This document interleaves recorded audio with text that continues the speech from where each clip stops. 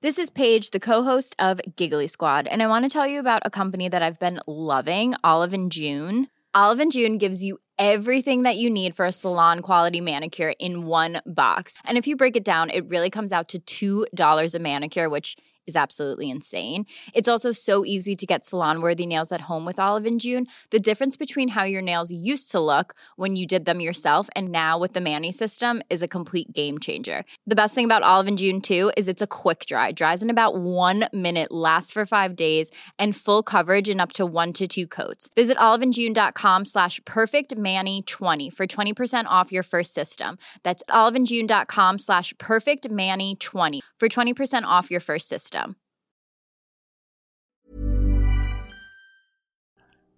So you've really made it as a Twitter celebrity when someone impersonates you. Has anyone here had that problem lately? That's true. It's funny you should ask, Shane. Really? Somebody is impersonating me on Twitter. What? They created an account. It has my Twitter picture. They spelled my name wrong, which just feels sloppy, frankly. H-E-N-N-E-S-S-Y. You had one job. But that's so that they can make clear that it's not actually you. But they it's haven't like tweeted real anything. Donald Trump. And then they follow a bunch of news organizations. So have they tweeted anything? No. That's so bizarre. It's so bizarre. But Susan, it's a mark of your. It's a mark of how powerful you are. That exactly. Somebody wants to impersonate you. They want to steal your thunder. I'm feeling very inferior now that I don't have an impersonator. But what you do have is a blue check mark. Whereas, once again, returning to the perpetual tale of my humiliation, me and Julian Assange are not verification worthy. I think Julian Assange is the one impersonating you. You know what? That's a good theory. I think we just cracked the case. Yeah, I'm mostly offended just by the poor spelling. Come on. EY. Yeah. EY. There's no excuse for sloppiness in your satire, sir. Exactly. Is it satire? They haven't said anything yet. Wow. This is potential for It's satire. like a stalker. Ooh, another S word.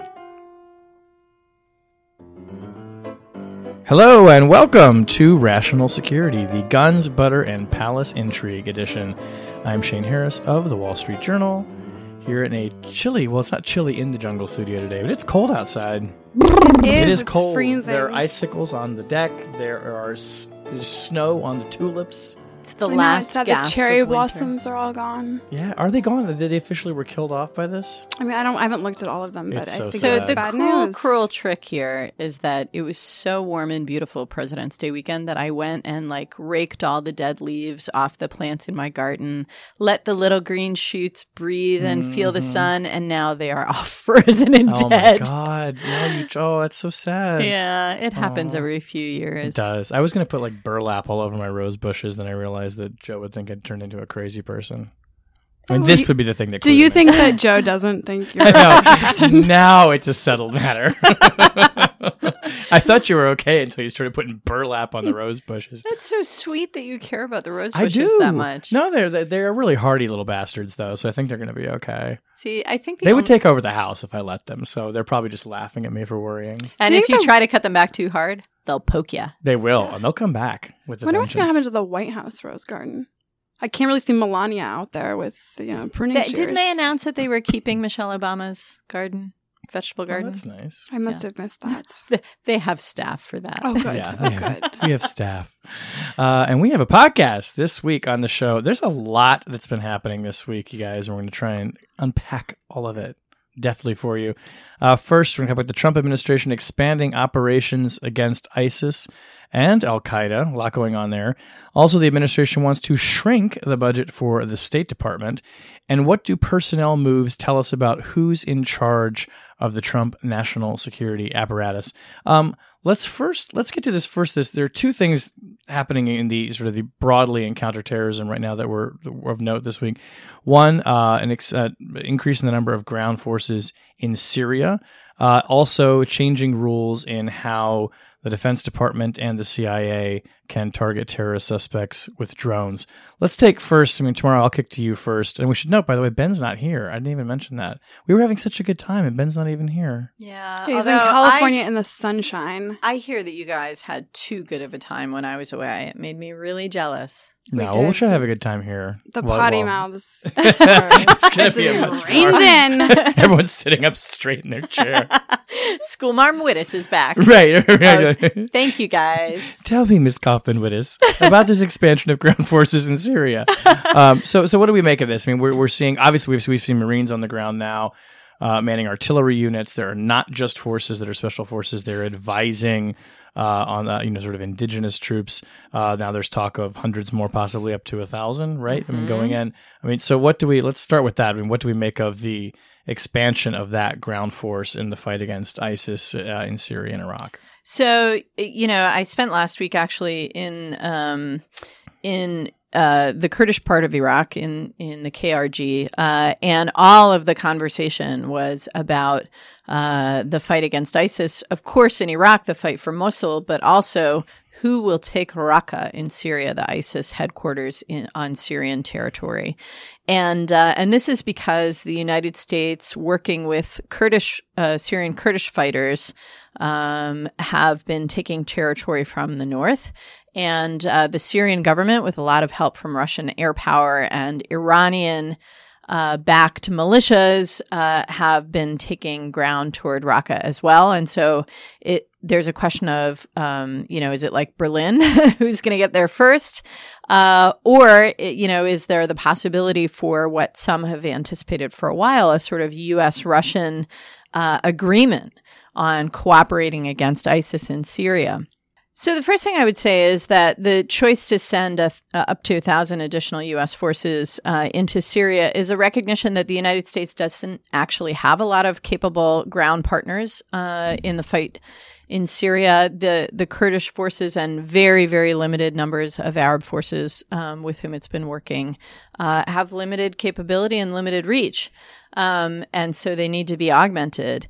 But it's also, I think, a bit inevitable because the United States has had significant differences with Turkey, which is, the other potential major partner on the ground. They've had significant differences with them over their support of the Kurdish militias and over the broader strategy for Syria. And so at the end of the day, if it's the judgment of the Trump administration that they need to focus on ISIS and defeating ISIS and worry about the rest of Syria later. And that, by the way, is a judgment that they would share with the Obama administration before them. Then they kind of have to do this on their own. And so I suspect that these 1,000 will not be the last additions of forces that we'll see to U.S. efforts against ISIS in Syria.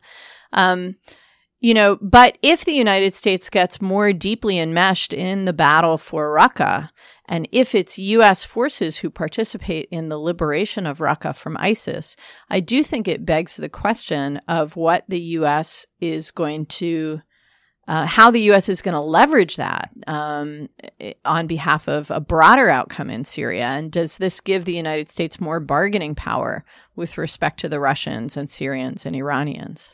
Yeah, I think sort of the other looming question is if we do have cooperation with Russia, what are we giving up in exchange for that, right? So we've heard again and again the Trump administration allude to the possibilities of lifting sanctions against Russia for their invasion of Crimea, often linked to this notion of in return for cooperation in defeating ISIS. Most experts, if not all experts, have said those are two things that have nothing to do with one another. That would be a terrible deal, sort of to put it in the language of Donald Trump's deals. But that if we're going to be moving down this path, whether or not it's going to become either a pretext for doing something the administration already wants to do, or whether or not the Russians are going to see this as an opportunity to apply pressure and try and get some of those sanctions lifted with potentially pretty significant consequences in terms of the recognition of sovereignty and consequences for that. Yeah, I think the other question on the table here is, and one that I think a lot of regional and European actors are starting to ask themselves is if the United States is now getting more deeply involved, what does that mean for who's going to rebuild Syria and who's going to sort of own the problem of Syria when this fight against ISIS is over? There are a lot of folks who have been happy to see the United States stay largely out of the Syrian civil war. And after the Russian intervention said, well, the Pottery Barn rule applies to Moscow too. And they've just bought Syria and it's their problem. But I actually think that that the Europeans who've been suffering so much from the refugee flows out of the civil war are ready to invest money in Syrian reconstruction and relief. And they would want to see America participate in that effort. So I think even though this is a very risky kind of slippery slope for the United States, some of our partners in the region and in Europe might see it as a positive development. Do you guys think that, given what we've seen from reports that the administration is delegating more authority to the military on various strikes, and there's this sort of the broadening sense that the White House wants to stop micromanaging military efforts, and we'll talk about this in a second with regards to drones. Can we read what's going on here as sort of this is the military kind of getting the war that it wanted and moving forward with it? Or should we not assume that the president is just sort of signing the checks and not really watching the potential mission creep that's going on here? Well, Shane, I actually think that's a really good question because everything that I just said assumes that there's some kind of broader strategy here.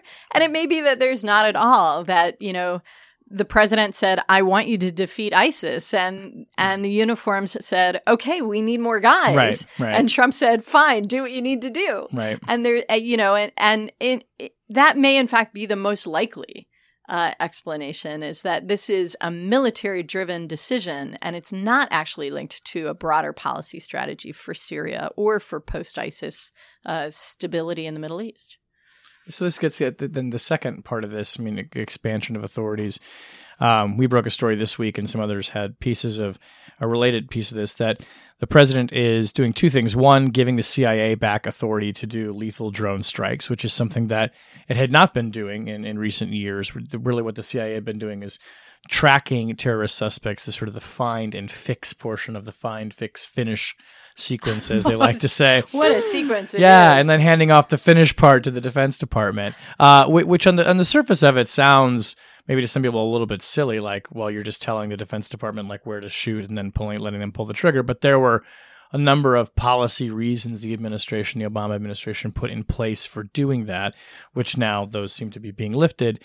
And there is talk about across the board lowering the acceptable threshold of risk for civilian casualties. So making it so that even in places outside of traditional theaters of war like Iraq and Syria right now, for instance, that the military or the CIA neither would have to have a near certain standard that there wasn't going to be collateral damage, and that, not that they would just, recklessly be going around bombing people, but that you would lower the threshold a bit. And with that, delegating more authority to the intelligence community and to the military to make those calls about people that they wanted to go after. And it strikes me that if we take this in total, again, I think it's a bit early to say, but this does seem to be very much in keeping with Trump's approach, at least as he telegraphed it to us. I don't know if he ever explicitly said this in the campaign, that he would favor listening to the generals. And in his business, he delegates to the experts. And these are the guys who are tracking terrorists? Fine. Put them in charge of finishing off the terrorists.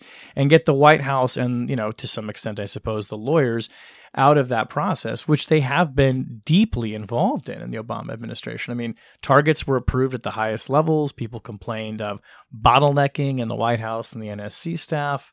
I don't know. Are we seeing, basically Trump living up to what we expected of him when it comes to fighting terrorists? Yeah, so I think it's unclear how much is sort of just pure personality driven, right? So whether or not, Mike Pompeo has his ear or Mattis has his ear sort of in a less, even sort of less tied to his broader impulses or strategies. That said, I do think the sort of question of de-lawyering it is part of what's going on. So sort of the essential legal distinction is that whenever the CIA conducts drone strikes, they do it under Title 50, which governs sort of covert operations. So the Obama administration had not loved that because you aren't really supposed to or allowed to acknowledge covert operations publicly, right? So Obama really wanted to sort of go to the public and explain why they were doing this and acknowledge responsibility for these strikes. And when it was at CIA, legally speaking, it was uncomfortable to square that with it being a true covert op. When JSOC operates, this is the military arm, they do it under Title 10, so it's much easier to sort of be upfront.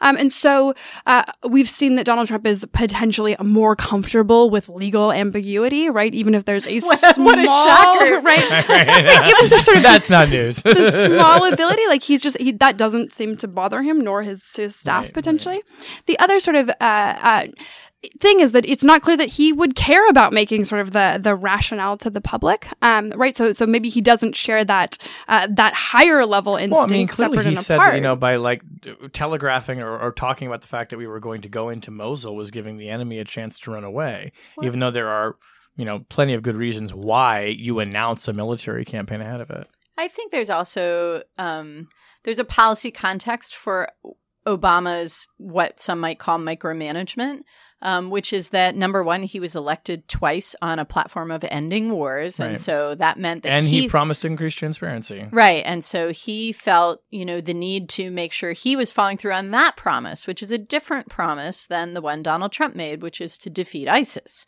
and to double down or scale up or whatever that anti-ISIS fight. But the other thing, going back to something we talked about a couple weeks ago with respect to Yemen, where, Obama's approach, which was a very lawyerly approach, and it was a very lawyer-heavy approach in setting rules and enforcing rules of engagement in the counterterror fight. And, any change in administration was going to, at least temporarily, give the folks who do this work a little less, they would be under a little less constraint. And so, we saw in the Yemen case that it's quite possible that this early raid that was conducted early in the Trump administration was the result of just, giving the military a little more leash. And I speculated that might lead to additional steps down this road. And, maybe that's what we're seeing, both with the additional deployment in Syria and now with the drone strikes. I wonder and worry a bit, though, whether the slippery slope that, to an extent, Obama was already on in the ISIS fight is accelerated by this kind of choice by the Trump White House. I think the other thing that it's possibly signaling, or maybe that Trump will run up against the reality of, is whether or not he cares about getting consent from the countries in which we're operating. So countries like Pakistan, in which Obama had been more committed to sort of wanting that, except when he didn't. When he didn't, right? So but at least sort of on paper was interested in being committed to that. There are some countries that are more or less comfortable with the CIA operating in their territory versus the military, or vice versa. So it will be interesting whether or not he even engages those partners, even thinks about the countries in which these places are occurring, and to the extent he is operating in a way that is inconsistent with those countries' preferences, whether or not there are consequences for that. Okay, so here's my question to you, Shane. As you kind of report this drone strike story, part of the controversy about CIA doing this before was, the potential for conflict or tension between CIA and DOD in terms of whose job it is in which place, right? So do you see that reemerging? Yeah, and in fact, somebody, yes, because there's a fight over resources, that the military thinks the CIA is hogging all of its drones all the time, and they don't like, I'm speaking in broad terms here to make the point, but you hear a lot of criticism from the military that CIA takes too long because they have this higher threshold, and they go back in and they do damage assessments, and we just kind of like do the mission and we move on. That's not to say the military is careless or reckless, but there's a different mentality, and they see the CIA guys, I think, as being more kind of plotting and careful and slow. So there's that. But somebody raised an interesting point to me, which was that they thought it was an irony that in the move to kind of put things under the Title 10 imprimatur and the interest of transparency, you had the military taking more drone strikes and often under a lower threshold of collateral damage concerns, which this person kind of spun this as, in the interest of transparency, you ended up possibly killing a lot more innocent civilians. Wow. And I thought it was actually quite cynical of human rights groups to say, no, transparency is better, even when this person claimed it had been put to them. Like, that the CIA, even though less transparent, is got a probably better track record of not killing innocent bystanders. And I wonder to what extent you might see that debate emerging where people in the intelligence community say, yes, we do things under the color of Title 50 and therefore can't talk about it, because then we would sort of shred the meaning of Title 50 and ruin all other covert, capabilities. But we actually do a more credibly safer job of going after these people than the military. Now, if the bar gets lowered across the board, that argument doesn't hold. But I think that the bureaucratic battles for this, you're going to see that playing out. I mean, it won't be probably as significant to most people as the real policy argument, but they're already, each side is kind of dug in here. I think the military would generally regard this as a good week. All right, let's move on to our second topic. I think it was the current Secretary of Defense who once said that if you're going to shrink the budget of the State Department or take away my diplomats, you're going to have to give me more bullets. Do I have that right? He said, if you cut state, I'll have to buy more ammunition. I'll have to buy more ammunition. He said that and Trump was like, okay. Okay. I'll buy more ammunition. I got a great deal on beautiful bullets. Yeah, right. The Trump administration is proposing massive cuts to the State Department budget, a huge increase in the Defense Department budget. James Mattis, before he was Secretary of Defense, gave his reasoning why he thought that was a bad idea. Tamara, walk us through what this possibly 30%? Is that what we're talking now? Reduction of the State Department budget? Like, A, is that even possible? Is this just DOA?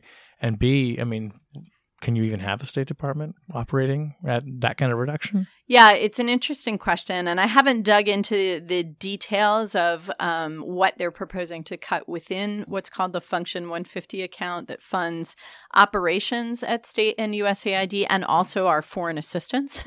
That's all in one account. But in macro terms, what we see is cuts of 29% at the State Department, 31% at the Environmental Protection Agency, and really significant cuts across about a dozen different departments of the federal government in order to fund A, tax cuts, and B, modest increases in Veterans Affairs, Homeland Security, and DOD. So DOD would see a 9% increase. So about, if you put those three together, it's a little over $60 billion increase for those three agencies and about a $54 billion cut for the dozen or so agencies that are taking the hit.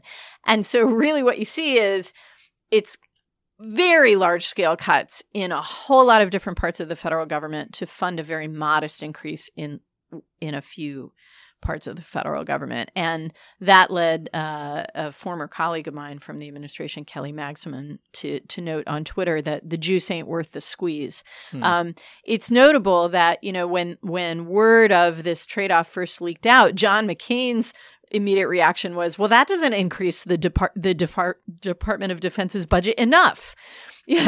So you can eviscerate EPA and state and aid and all these other places and still not come up with enough money to do what Republicans who want to increase defense spending really want to do.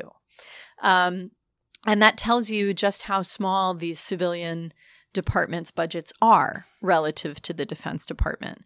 Now, what does this mean for state and aid? I think there are a couple things that are worth noting. The first is that, the original rumors were of cuts to Function 150 of 37%. The original OMB proposal to state was something on that order.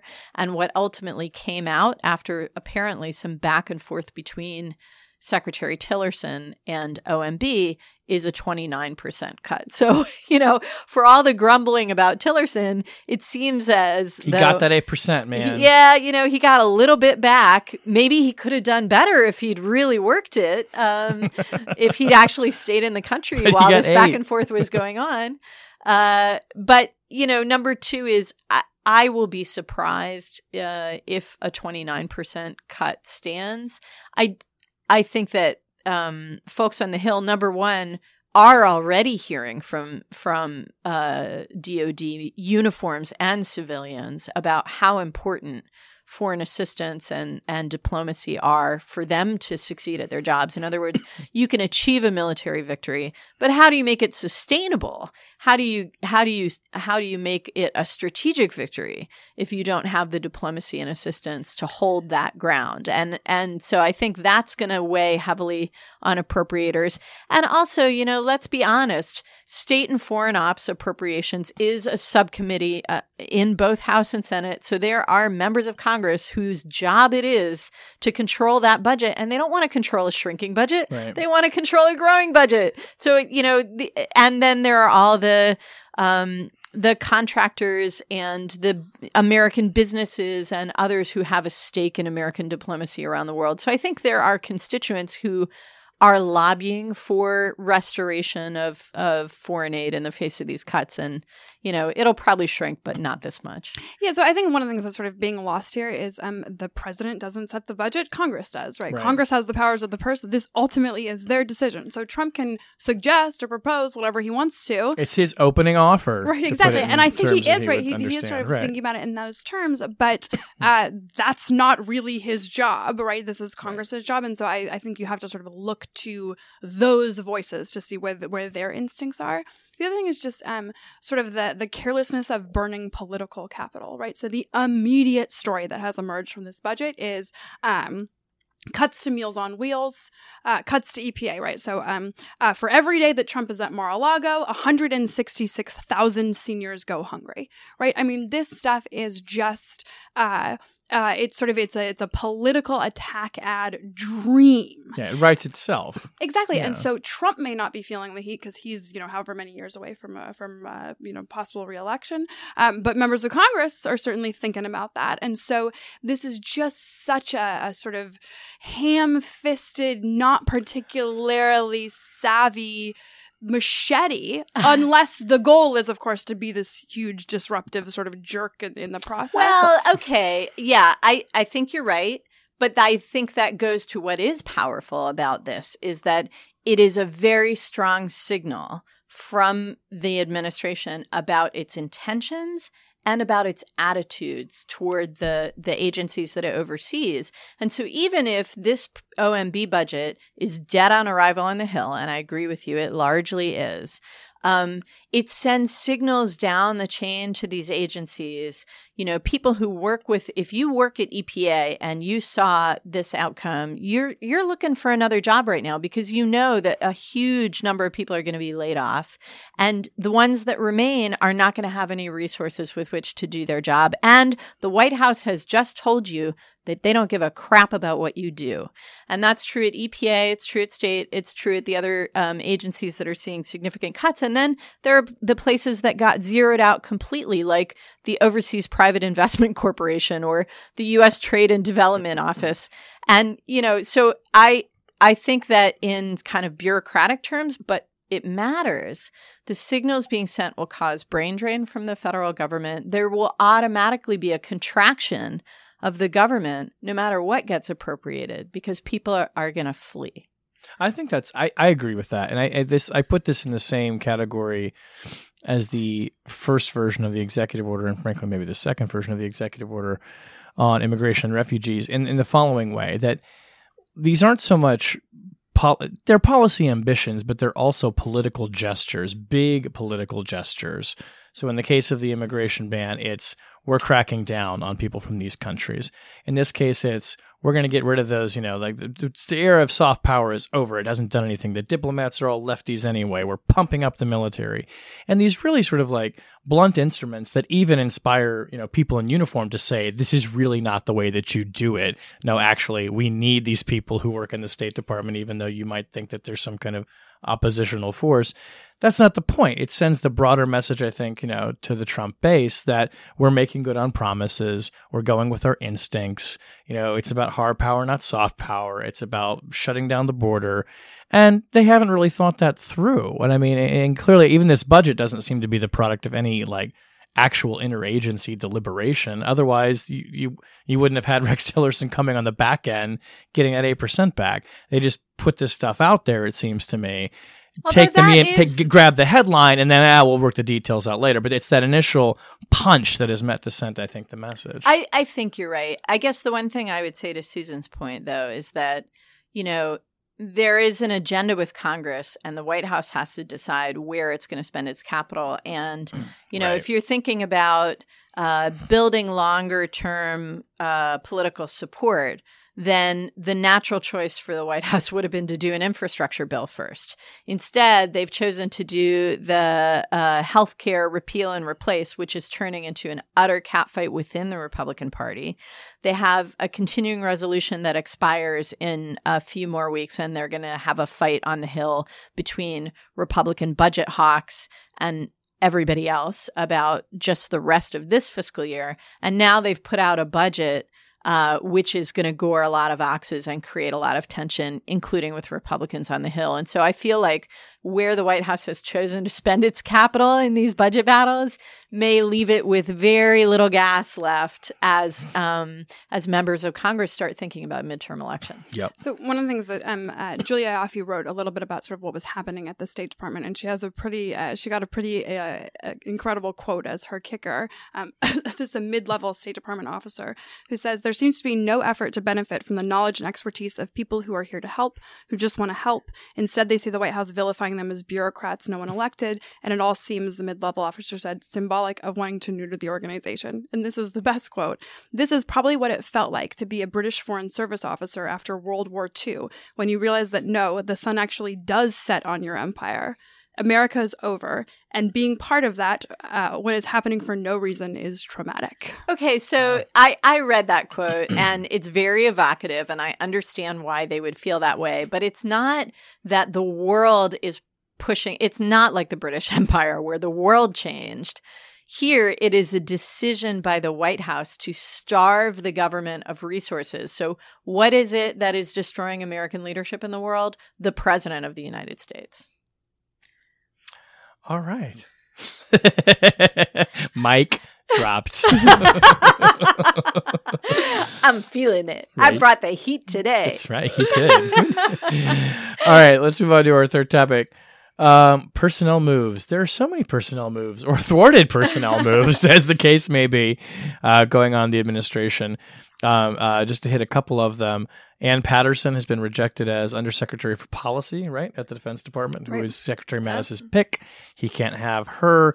Dina Powell is coming in as the Deputy National Security for Policy, which is funny because K.T. McFarland is also the Deputy National Security Advisor. So we have two. Right, but one of them is for policy, and the other one is for I don't know, drapes? A portrait? Yeah, I don't know what's going on there. And H.R. McMaster, the National Security Advisor, had tried and failed to sideline the individual who's in charge of the intelligence portfolio for the NSC staff, Ezra Cohen Watnick, who is 30 and a Defense Department case officer, and apparently the CIA looked at him and said, "Nuh-uh." And Trump looked at him and said, "Yeah, you're staying."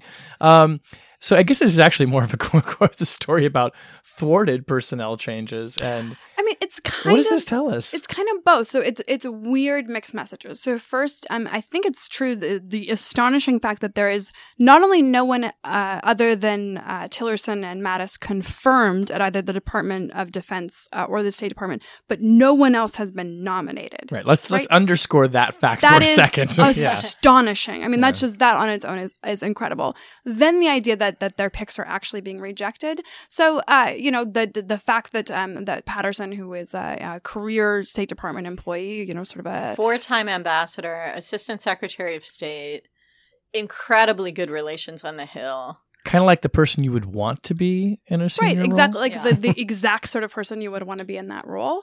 Or maybe like a deputy secretary of state, but wait, we're waiting on those two. Well, and also that sort of that the reported rationale for rejecting her was essentially that she had carried out some of the Obama administration's policies. Well, yeah. Well, she was an employee of the Obama administration. She worked for the executive branch. So the message that it sends sort of being punished for just doing loyalty. your job. Yeah. I mean, not and even she's willing to work political. for you now. Exactly. Yeah. So that itself is sort of is alarming. It also indicates that Mattis is not doesn't have enough control, right? So people who were hoping that Mattis would be the great savior here, right? And it's not like she, signed an anti-Trump letter or campaigned against Trump or something like that. This is somebody who is implementing the previous administration's policy and is now being blacklisted simply for having done that. Right. So I think both that and this notion of McMaster, who came in among questions of whether or not he would really be able to control personnel, and that, personnel being policy and that being an incredibly important thing. The notion that Bannon and Kushner could intercede on behalf of this person and essentially overrule McMaster. Right. Those are both indications that there is no control over personnel, and so these people are just sort of powerless figureheads, and Bannon essentially is, right. Like if you cannot, here. as the national security advisor, with no offense to Mr. Cohen-Watnick, remove a 30-year-old case officer from and the not NSC even fire staff, him, but move him into a different job. Position. Maybe he's very talented, but clearly the CIA has misgivings about this individual running the intelligence portfolio for the National Security Council staff. Well, I guess I would say a couple things. Number one, where is Reince Priebus? In all of this, we have, again, this set of stories about bourbon in his Cocoa Puffs. Seriously, again. I mean, the chief of staff is supposed to be the gatekeeper and the ringleader and the stage manager, or pick your metaphor, the orchestra conductor of the White House and ultimately of relations between the agencies and the president. And he's just absent from all these stories. I find that really, really striking. So, when we ask about who doesn't have authority, the chief of staff clearly does not have authority. Or isn't using it. But then there is these sort of countervailing stories that are emerging, right? So that McMaster was able to hire Dina Powell essentially to replace KT McFarland. Well, but let's remember, Dina Powell had already joined the administration. So she was already somebody who was on the white list, on the okay list, right? And it was just moving her into another role and not displacing McFarland, but simply adding, right? And someone who's actually going to do the work. I guess, although if I came into the office and Ben said, Susan, I'd like to introduce you to the managing editor of Lawfare, I would consider that the managing editor of Lawfare for policy. Yeah, and process and publishing. So you can remain the managing editor of Lawfare. I just have one for policy over here. Right. The person who's going to decide what articles go up and how it gets, Yeah, I see you in your little coup in the corner, Quinta. Our audio engineer is yes. I would take that as maybe a message that I was being sort of displaced. The other thing is that I agree, right? She was sort of on the whitelist and obviously sort of in, but also the hiring of our colleague Fiona Hill to be the director of Russia. Yeah. So Fiona is, one incredibly bright, talented, and has a ton of expertise of exactly the nature that the White House has been so hostile to. Two, considering sort of the strangeness of the shift on Russia policy, hiring Fiona is a pretty significant sign that you plan on being tough and clear-eyed about Russia. And so it's hard to sort of tease out, right? Are those symbolic hires and those are the people that don't matter? Or is it, right, does it matter more that the Russia director's coming in? Does that show McMaster's control? Or is that he can't fire a 30-year-old?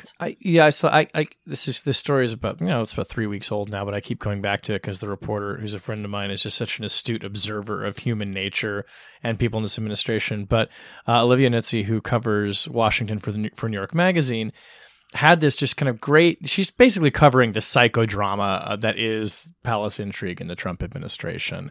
And one of the things that she pointed out not long after Bannon was on the cover of Time magazine is the master puppet, the puppet master was, there is no puppet master in this White House. It's chaos. They're all lying to each other. They're all lying to themselves. School. They're lying to reporters. Exactly. Well, it feels a lot like The Apprentice, where you have kind of this cast of characters who are fighting with each other, and the dramas that come from them fighting with one another, that becomes the narrative of the show.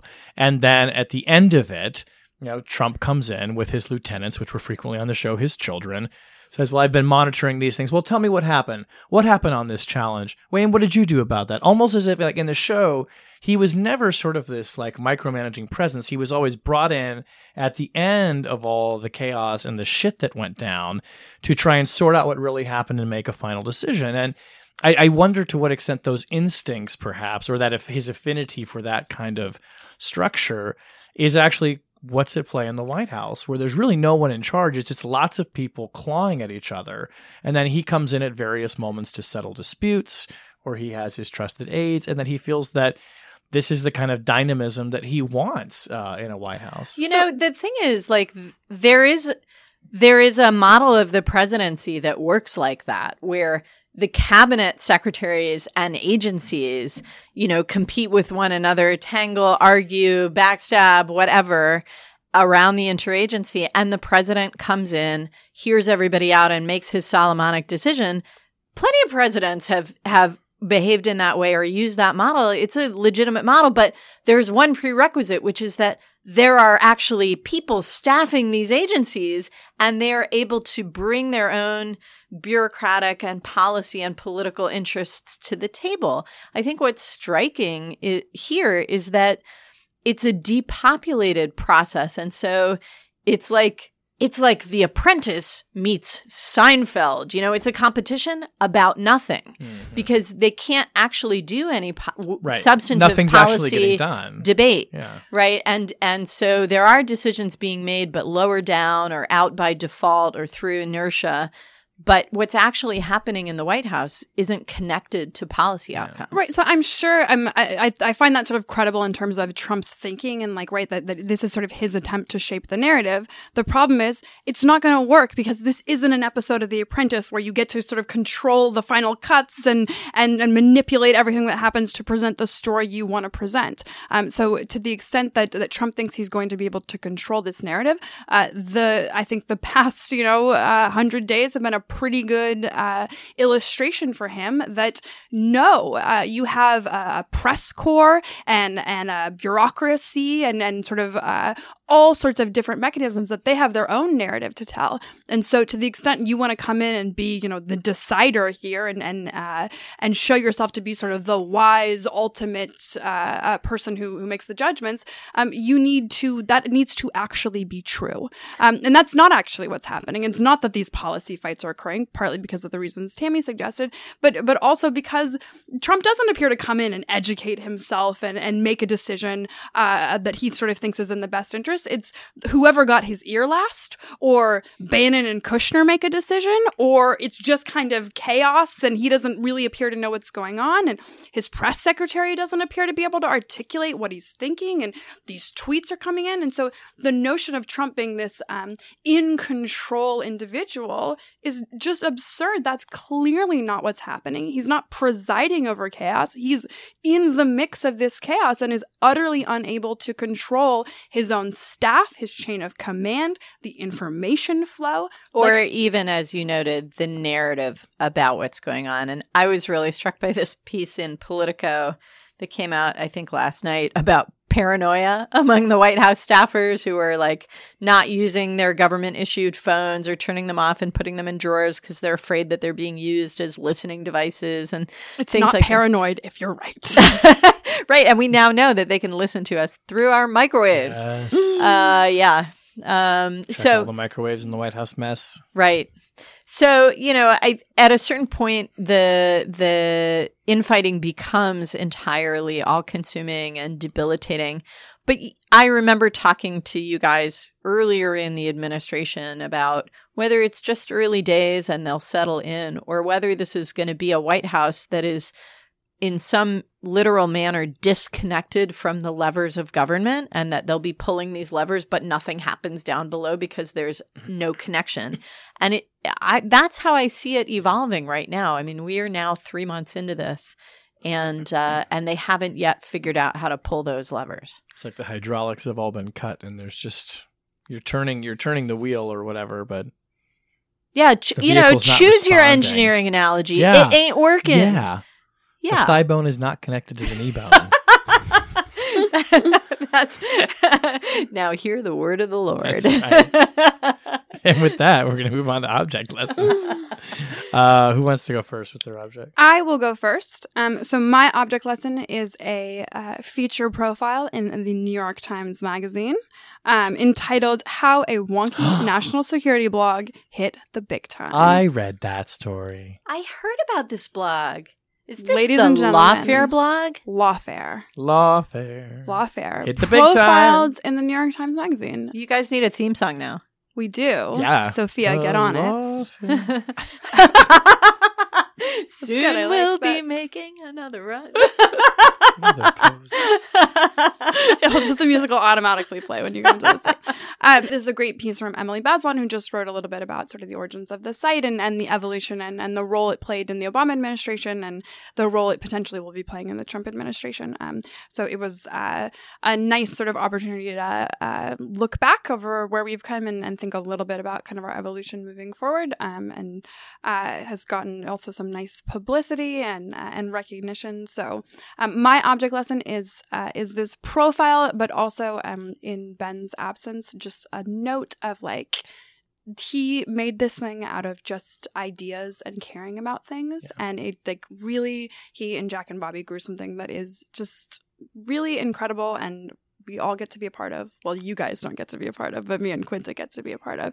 And it's profile worthy and is awesome. And that's Emily just, really like, captured that too, which I thought was awesome because she's somebody who cares a lot about these issues, researches, reads, writes deeply on all this stuff. And she got that like right away. You could tell this is somebody who knew this is what this site means and this is where it came from. So, yeah, and I think it did capture a lot. One thing that I think the profile missed, not that it was sort of tackling this don't listen thing, to this part, Emily. but the thing that it didn't, you couldn't see from reading that profile is that the way it happened was through just an unbelievable amount of work by Ben, and that he created this thing basically by sheer force of will and an instinct towards mischief, and so that I think the mischief is really the key. Right.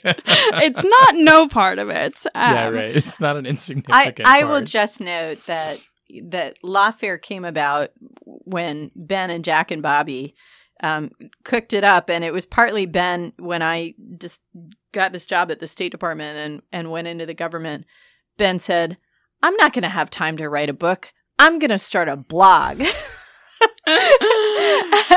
And I think not only did Lawfare become Lawfare, but I think he published like 2 books while he was in the State Department. So, All right. Tomorrow, what's your object? So my object is, we were talking earlier about this 29% cut that OMB is proposing for the State Department. And my object is the 1-paragraph email that the Secretary of State sent out worldwide to his troops, as the news broke this morning. It's not what I would call reassuring, nor is it, the kind of message that you would send out to the troops to sort of steel their will to do the tough work ahead. You sometimes see those. This, I think, is going to sort of compound what's already a significant morale problem in the State Department. He says bluntly that the president's budget is an unmistakable restatement of the needs the country faces and the priorities we must establish.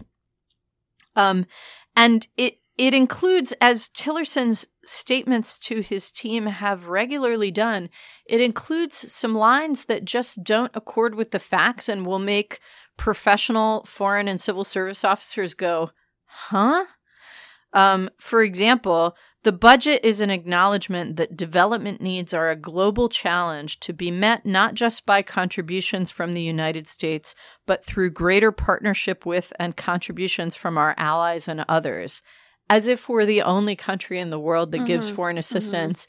And as if our itty-bitty foreign assistance budget, which is less than 1% of the federal budget, is somehow outweighing the contributions of our allies around the world. So, he tries to kind of gamely motivate them, saying, I'm eager to realize what we will achieve together.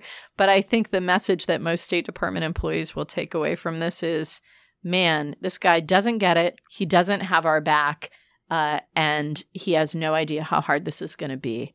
I'm out of here. It's like a doctor giving you a really terrible diagnosis by saying, it sucks to be you.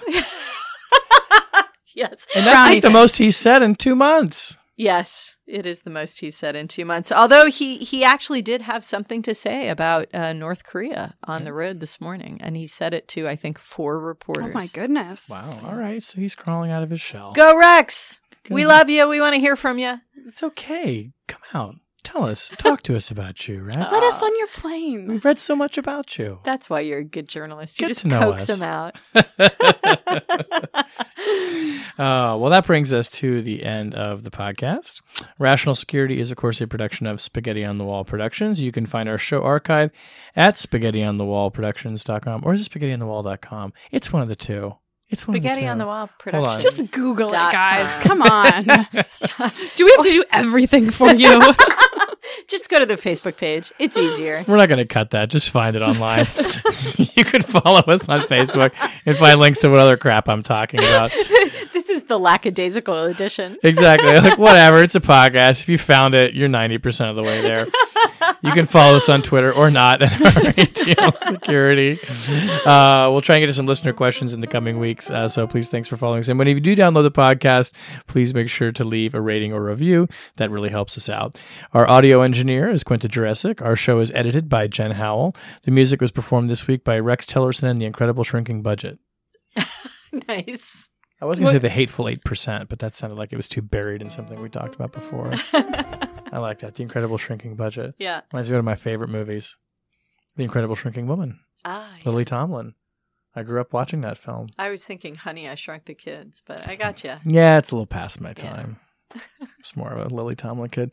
No, of course, our music is performed by Sophia Yan, who obviously is a Lily Tomlin fan because I'm friends with her, so she must be. She must be. Yeah. Who isn't a Lily Tomlin? Who isn't? And if you're not, just unsubscribe.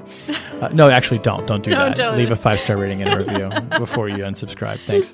On behalf of my friends Tamar Coffin-Wittes and Susan Hennessy, I'm Shane Harris. Thanks for listening. We will talk to you next week. Want flexibility? Take yoga. Want flexibility with your health insurance? Check out United Healthcare Insurance Plans. Underwritten by Golden Rule Insurance Company, they offer flexible, budget-friendly medical, dental, and vision coverage that may be right for you. More at UH1.com.